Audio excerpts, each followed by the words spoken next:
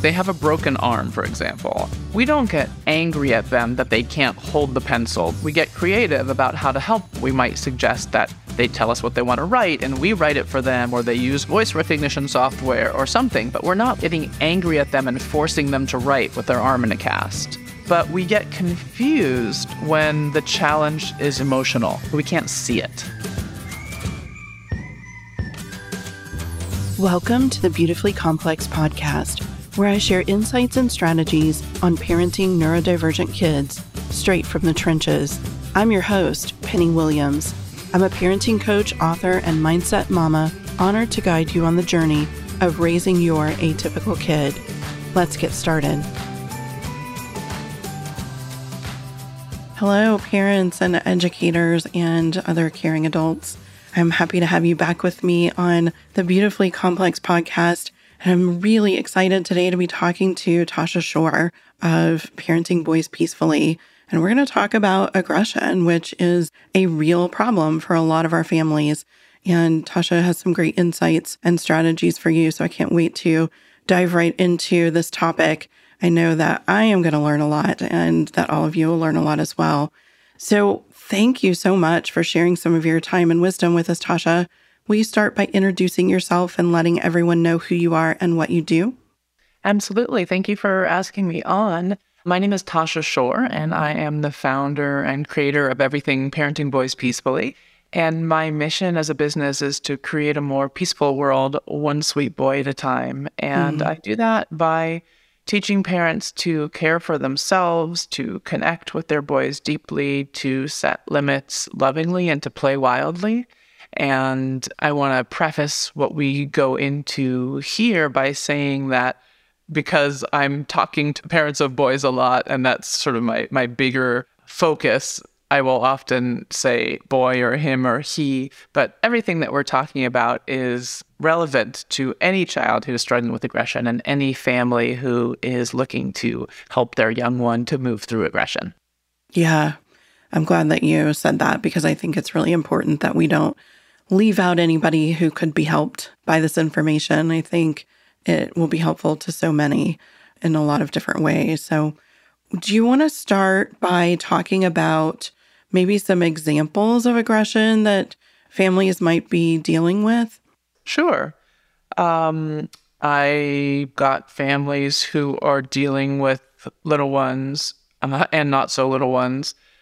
Maybe I got a family who's got a 12-year-old who is really struggling, and when he feels disappointed or like his brother has it better than him or got a gift that was better than the gift that he got, for example, will sometimes throw something and break it or turn the garbage can and pour it out. I've got, a family with a 5-year-old who, when he gets angry, and usually that's because he's not getting his way, he will spit. I've got, a family with, again, 9 or 10-year-old, something like that. And again, when he's upset, it tends to come out with more like verbal aggression. So, I don't know what the rating is here, but I'll just say definitely not PG words coming out of his mouth towards parent, calling really, really nasty things. But essentially it can look like, kicking, hitting, pinching, spitting, name calling, throwing things, breaking things. And this is towards a parent or towards a sibling most of the time. Sometimes it's happening out in the world as well, at school. Yeah. I think that we forget sometimes to include verbal aggression in that. And I'm really glad that you did, because that feels bad on the receiving end too. And it feels personal. And I'm sure we're going to get into that aspect of it more as the adult on the receiving end, that it feels really personal and that we have to separate ourselves from that to be able to be helpful. It's interesting, one of the things that I like to point out to parents is we all feel differently about these different types of behaviors. So we label them as bad, like as a culture, and and some of them are dangerous and need to be addressed for sure. I'm not saying that they don't need to be addressed, but we label them as these sort of bad behaviors.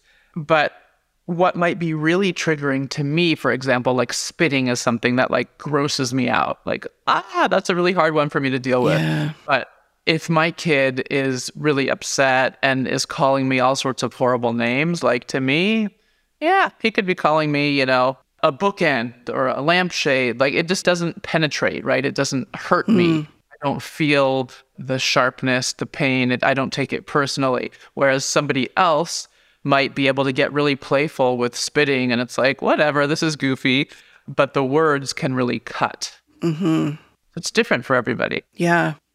And our own stuff is what's playing into that, right? Absolutely. So you had mentioned before we started that you have 3 things that parents need to understand when they're dealing with these different types of aggression. Do you want to walk us through those 3 things? Sure. The main thing that I feel is really, really important for parents of kids who are struggling with aggression to understand is that aggression is almost always fear. It's fear in disguise.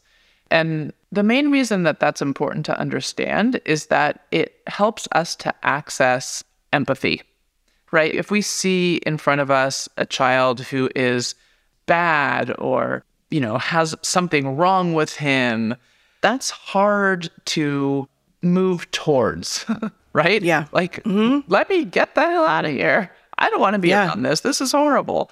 What's wrong with this kid? What did I do to deserve this kid? What did I do to create this monster? All of those kinds of things.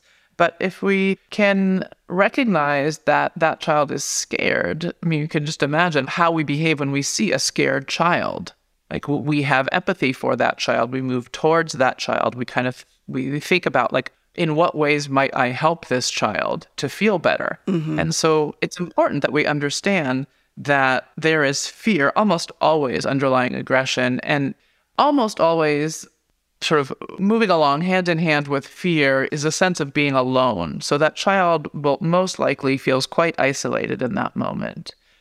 So I do want parents to understand that. And fear, by the way, could be real or it could be perceived. Yeah. So we tend to judge our kids like, well, there's nothing to be scared of. Like, well, why is he acting this way? There's nothing, like we're here, we're loving, like there's nothing wrong. So it might not be a real fear that we could see, but it might be perceived fear that comes from a past trauma, like a traumatic birth or a separation coming from, an adoption or a move to a new place or a separation of parents or anything like that, or just from not having control over their life. Yeah.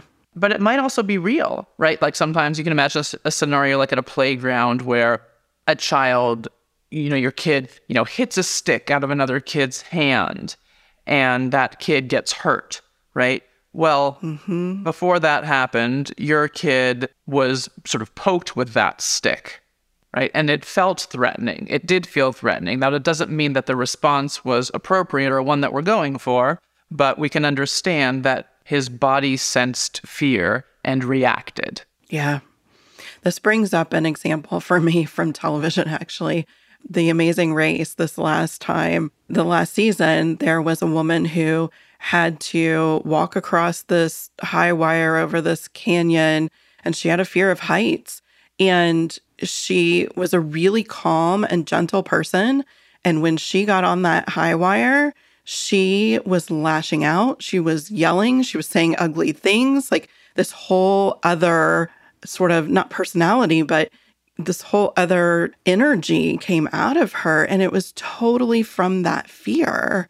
And what I kept thinking as I was watching it is, wow, her nervous system is really dysregulated right now. She is really afraid and really having a hard time, right? But it was a very clear visual illustration of how much fear can sometimes make us react aggressively. Absolutely. I'm always thinking about, will I write another book at some point? Will it be about aggression? And when I play around with titles, I always come back to this title, I'm not scary, I'm scared. Yes. I love that. I think that book needs to be written. Maybe by somebody else. Maybe me. We'll see. Not this year. Yeah. And was there a third thing to understand?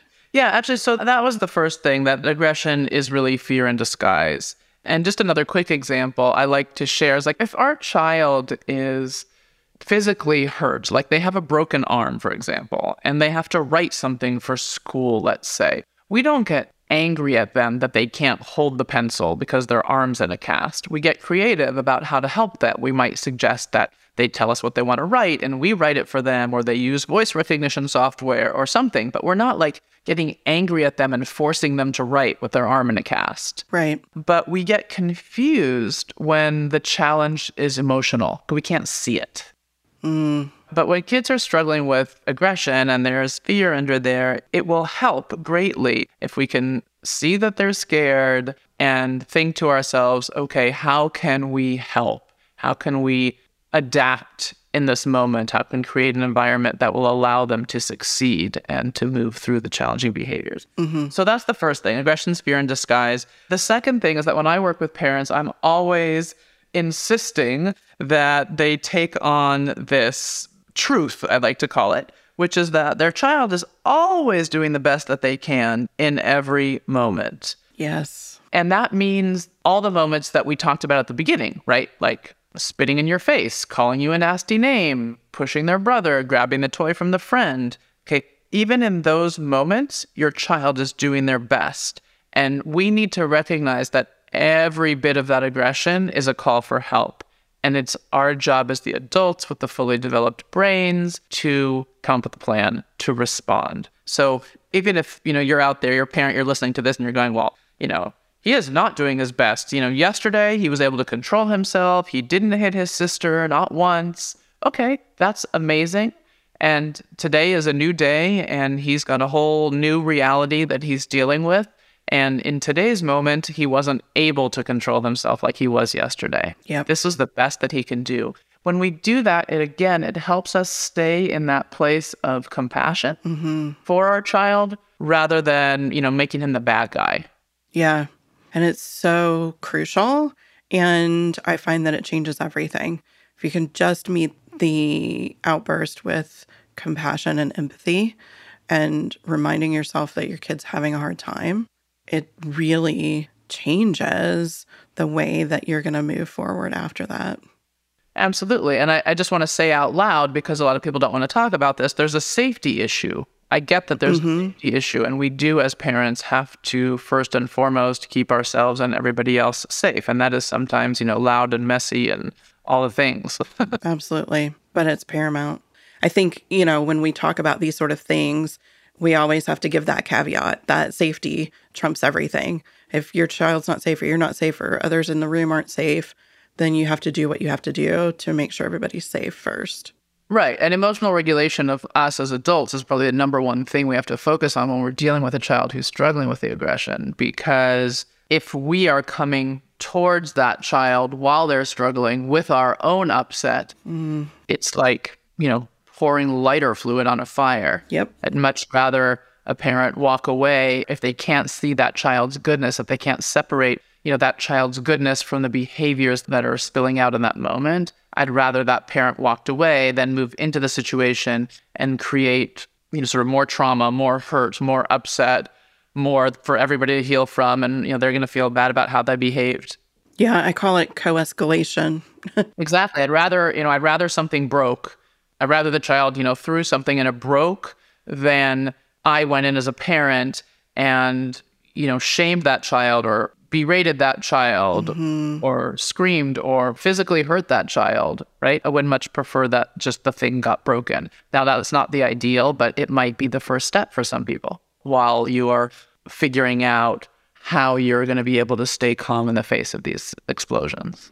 I'm so glad that you said the first step and that you're leading to this idea that we can't change it all at once, right?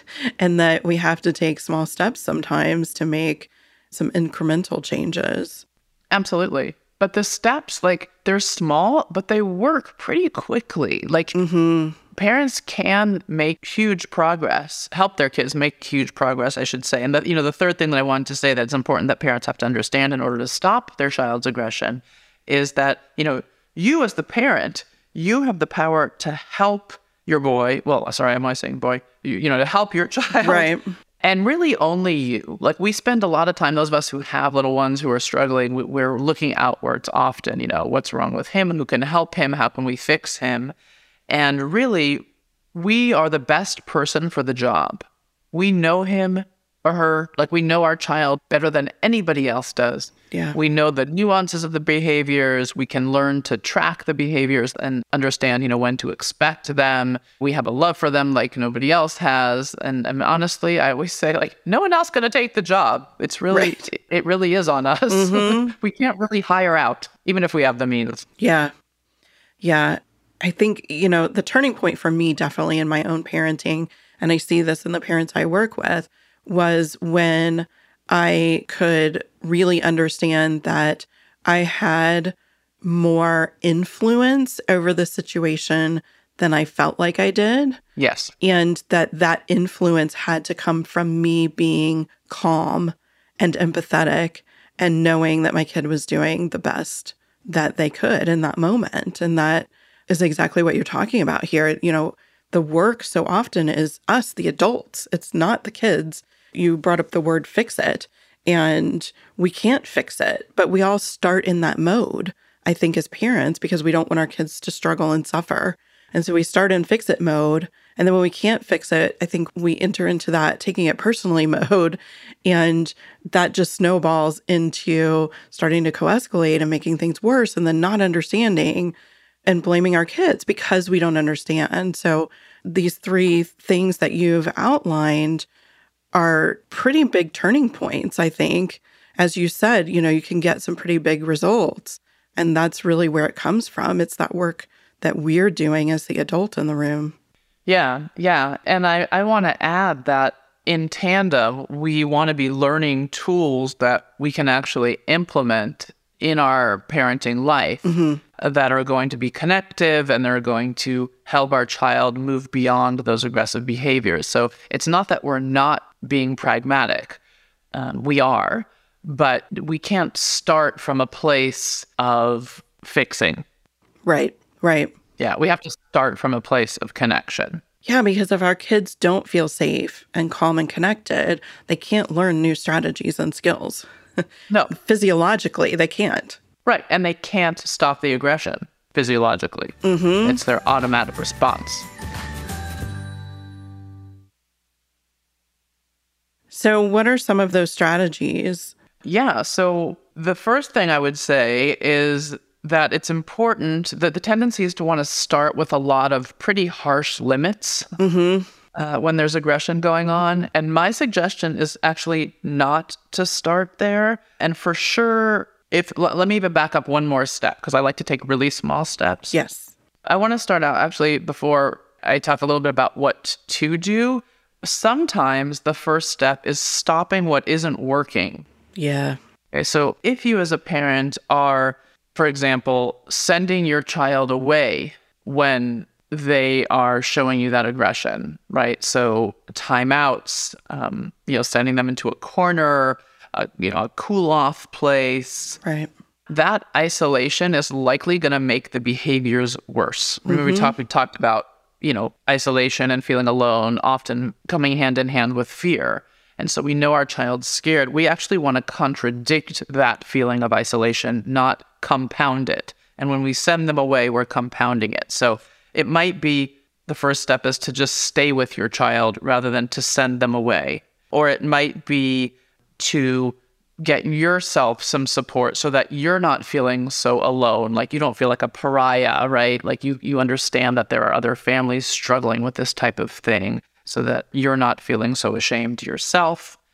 Another thing that oftentimes parents do is that we talk way too much. Yes. And talking isn't going to get you through.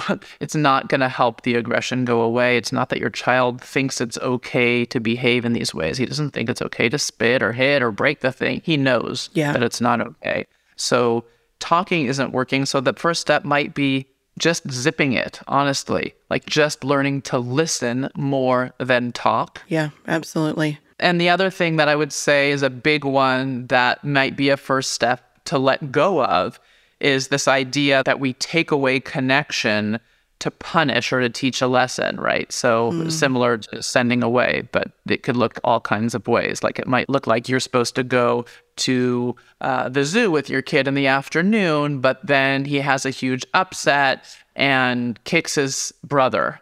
And you say, if you do that one more time, we're not going to the zoo.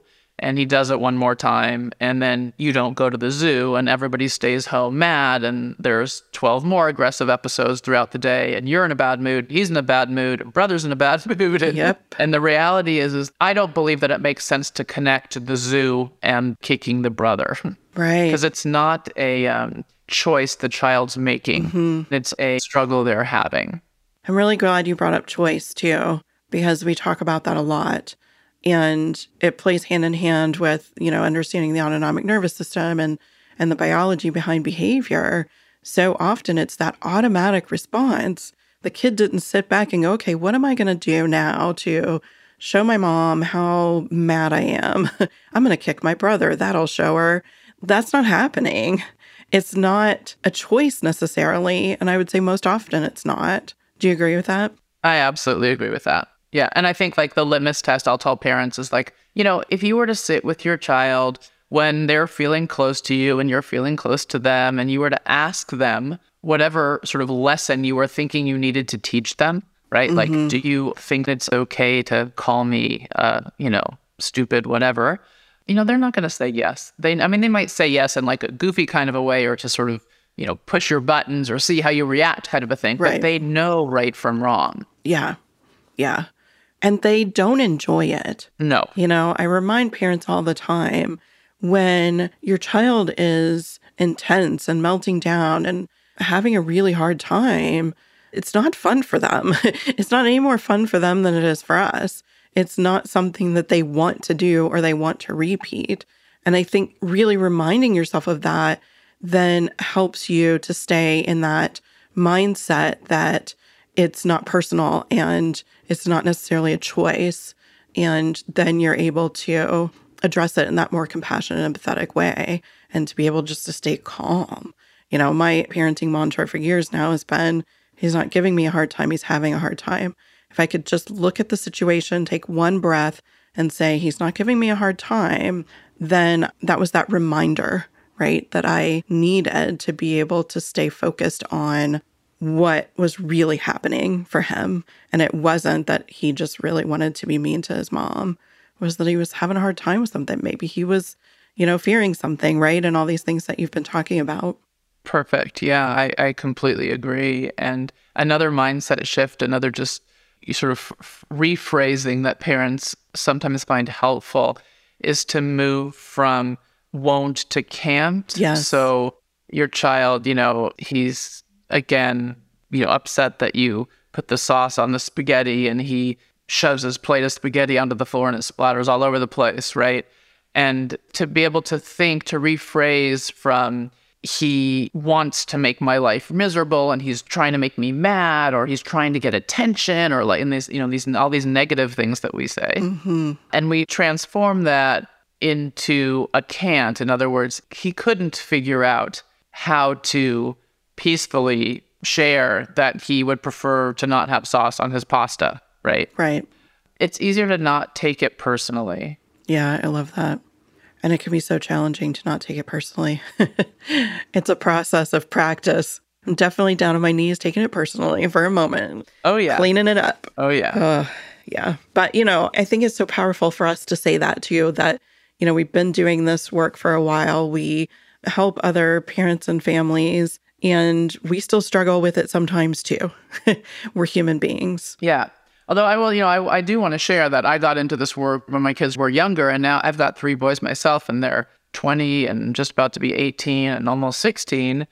And I could relate to many, if not most, of the situations that parents come to me with. And believe me, I've heard everything. Yeah. And that is history in our family. Aggression, that's just not going to happen. That is not our reality anymore. Yeah, things change. And I see families move through it all the time. It's not a quick fix. It's not a pill. But if you adopt parenting strategies based in connection rather than trying to have control over this child who's struggling, which won't work, right? That's when we isolate and we send them away and we shame them and blame them and all of that. And it doesn't work. That's why I said the first step might be letting go of those things. But when we move towards connection, you will see change. And some change will happen quite quickly. Yeah, agreed. My son is 20 now. So yeah, we live a much different life than when he was younger, for sure. Things do get better once you learn how to approach them in this way, honestly, when you really understand them and you're approaching it with more compassion and connection and really prioritizing the relationship. That's another thing that I learned along the way, that it had to be all about the relationship. And if things were going to damage the relationship, then maybe they weren't worth it. They weren't worth bickering about. They weren't worth pushing over. And that creates a lot of change pretty dramatically too. Yeah. I did want to say, you had asked about what to do, and I know I focused on the first steps of perhaps pulling back on the things that aren't working. And I do want to say that there is lots that we can do as parents, but coming in with harsh limits at first is probably not the best way to go, especially if you've got a kid who's struggling with aggression. They're probably getting a lot of attention for it from adults in their lives, and that feels yucky to them. So the place to start would actually be by building or strengthening the connection, the relationship that you currently have with your child. And that can be a practice of special time. I mean, that's what, we write about in our book, Listen. And at the end, I'll be giving you access to my 10-day reconnect, which will walk you through that. It could also be really anything that you both enjoy doing together. So anything that, you laugh together when you do it, there tends to be, less contention and more joy. We want to up that. We want to up those things. We want to create as many opportunities as possible where he can lead, or your child, sorry. I'm so in my world, where your child can lead. Yeah. So special time is a great practice. And do you want me to explain a little bit what it is? Yeah, you can. Yeah, for sure. Okay. So special time, and like I said, I'll teach you about it in the Reconnect, or there's a chapter on it in Listen. But essentially, it's a unique kind of one-on-one time where you set a timer for a certain amount of time, and it might be 5 minutes or it might be 45 minutes. I would start with a shorter amount of time if you're new to it. Yeah. And set a timer, like I said, and then we would name it. And it could be special time, but it could also be anything. I've got clients all over the world who call it all kinds of different things in different languages. Yeah. And that's fine. And the reason, there are a couple, well, let me continue the explanation. So what you do then as the parent, your job is to pour your attention into your child. So to have no distractions, so you'd turn off your phone, and you couldn't do it at a time when you were responsible for another child, or you were expecting a package to arrive or a doctor to call or something like that. You need to have undivided attention. And your job is really to just be pleased with your child during that time and to follow their lead. So it's a time for, you would say, hey, I've got 10 minutes for special time. We can do whatever you want. And then you follow their lead and you do whatever they want to do. And their job is to lead you through their world. It's a nice window into their world when you're not saying, oh, no, we're not going to do that. Or, don't waste the, flour. I need that for the bread later or whatever. It's like, no, actually, they've decided they wanted to cook up some concoction that's going to end up in the garbage, right? It's got like dog food and flour and food coloring and whatever, and your job is to just be pleased with it. And that's one of the reasons why the timer is key, because, we can't be calm and cool and collected and certainly not pleased with our child if they're going to be throwing everything in the kitchen into a big giant bowl forever. Right. But if we've got a 10-minute timer, can we be pleased with their curiosity? Can we be pleased with their creativity? Wow, what a cool idea. I never thought to, mix dog food and butter together. I don't know, So really that's what it is. And then when the timer's done, you say, thank you. Thanks for letting me do special time with you. And you move on. And obviously there are nuances and things that can happen and questions that parents have. And I address pretty much all of those in the Reconnect that they can access through my website. But that's the idea, is let's start out by strengthening the connection. Special time's kind of a nice way to practice not having control over your child. Yeah. Right. It's not just for them. No, it's not. And so often, I'm so glad you said that, because So often parents will say, when I started special time, I was like, oh, it's kind of a drag and it felt like it was all for him. And they report back that it's amazing for them. Like it changes their ability, it increases their ability, I should say, to see through the behaviors and into like that sweet child that's underneath the behaviors, because they get a glimpse of it more often. They have a regular practice of special time where they're getting those glimpses of that sweet child. Yeah. And the more positive interactions we have, the more positive interactions we expect. Yes. Just from a neurological standpoint, which works for us as much as our kids. So the more good time that we spend with our kid without things blowing up, then the more sort of at ease we are and willing to spend more time and adjusting that expectation that we can have some quality time together that actually feels good for everyone. It is possible. Yes, it helps to change our mindset. Any other strategies you want to share? I know that everything that we talk about obviously is in generalizations and all kids are different and all families are different, but I find that often there's some sort of key aspects that everyone can take and run with and adjust for their own family. And I think, that special time especially is one of those. It can look different for everyone, but there's kind of this core setup to how you do it and what the rules are. Because we've talked about what is going on. And we haven't yet said the piece about still changing that behavior. We've said we have to understand it. And then, discipline isn't really going to be helpful for it, right? And stop talking so much. But we haven't said, like, if my kid keeps throwing something at me every time I ask him to do a chore, how do we work on changing that behavior after we've stopped doing some things and we've worked really hard to understand and we've met them with empathy and compassion?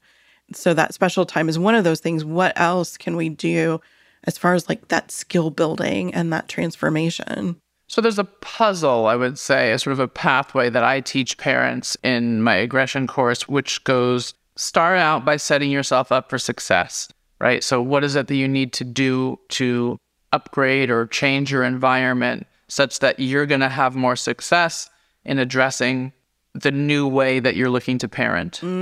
Okay. Mm-hmm. Then we look at infusing connection with special time and other means. Then we look at what I call playing detective, because so often when parents come to me, they say things like, it happens all the time. It's like morning till night. It never stops. Or it happens out of the blue. Just, I turn around and boom, he kicks me. Mm-hmm. And, I've been doing this a long time, and I have yet to meet a family who, when they played detective and started tracking what was going on and when, they didn't find a pattern. And there's something very empowering, right? Because we're feeling helpless and hopeless. Mm-hmm. And actually, it's not all the time, and it's not out of the blue. And it tends to happen right when he comes home from school in the afternoon, or it tends to happen when I'm preparing dinner and he and his brother are playing in the living room, or it's, whatever, or right when I get back from a business trip. I mean, there is a pattern. And when we can find that, we feel more empowered and our confidence grows. And then probably the biggest piece, but again, not the place to start necessarily, is parents have to become like superheroes of limit setting. You got to get really good at setting loving limits and keeping everyone safe.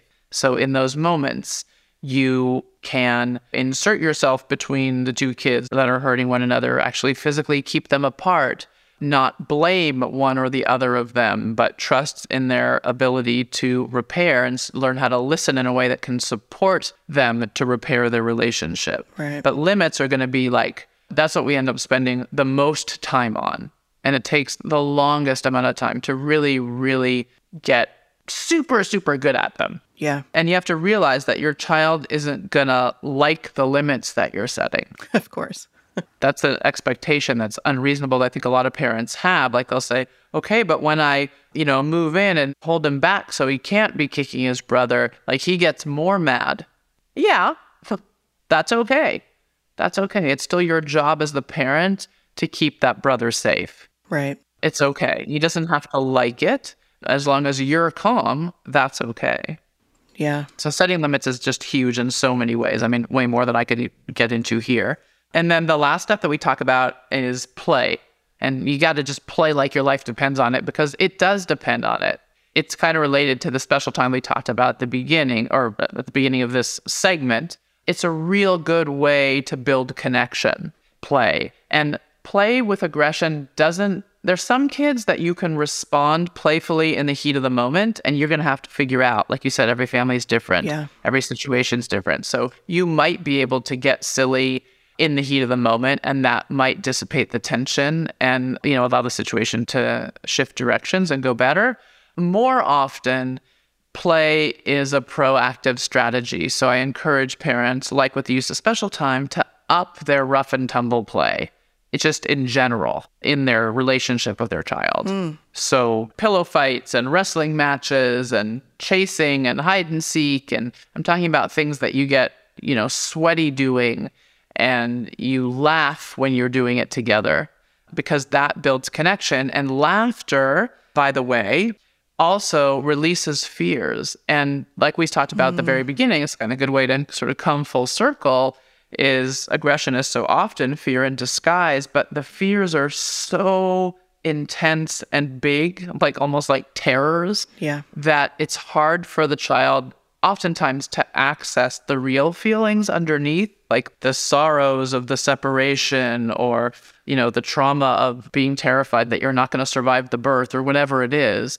But play is kind of like just a nice, easy way to sort of chip away at that fear, because light laughter is letting go of some of those fears that are kind of floating around on top. Not the deep ones, but it's kind of just a subtle way to peel away the outer layers of the onion, if you will. Mm-hmm. Yeah. It can really soften up a child's behavior when you up the play in general. And I'm not talking about sitting down and playing Candyland. I mean, that's great as well. But I'm talking about like physical rough and tumble play and jumping on the trampoline together and, pushing each other down and all these kinds of things. Yeah. Sliding down the stairs on a mattress. And it's interesting because I think a lot of people would think that the recommendation would be, if you have an aggressive child, not to do rough and tumble play, that somehow that would encourage that behavior. No. I mean, yes, you're correct, but no, that's not what I see.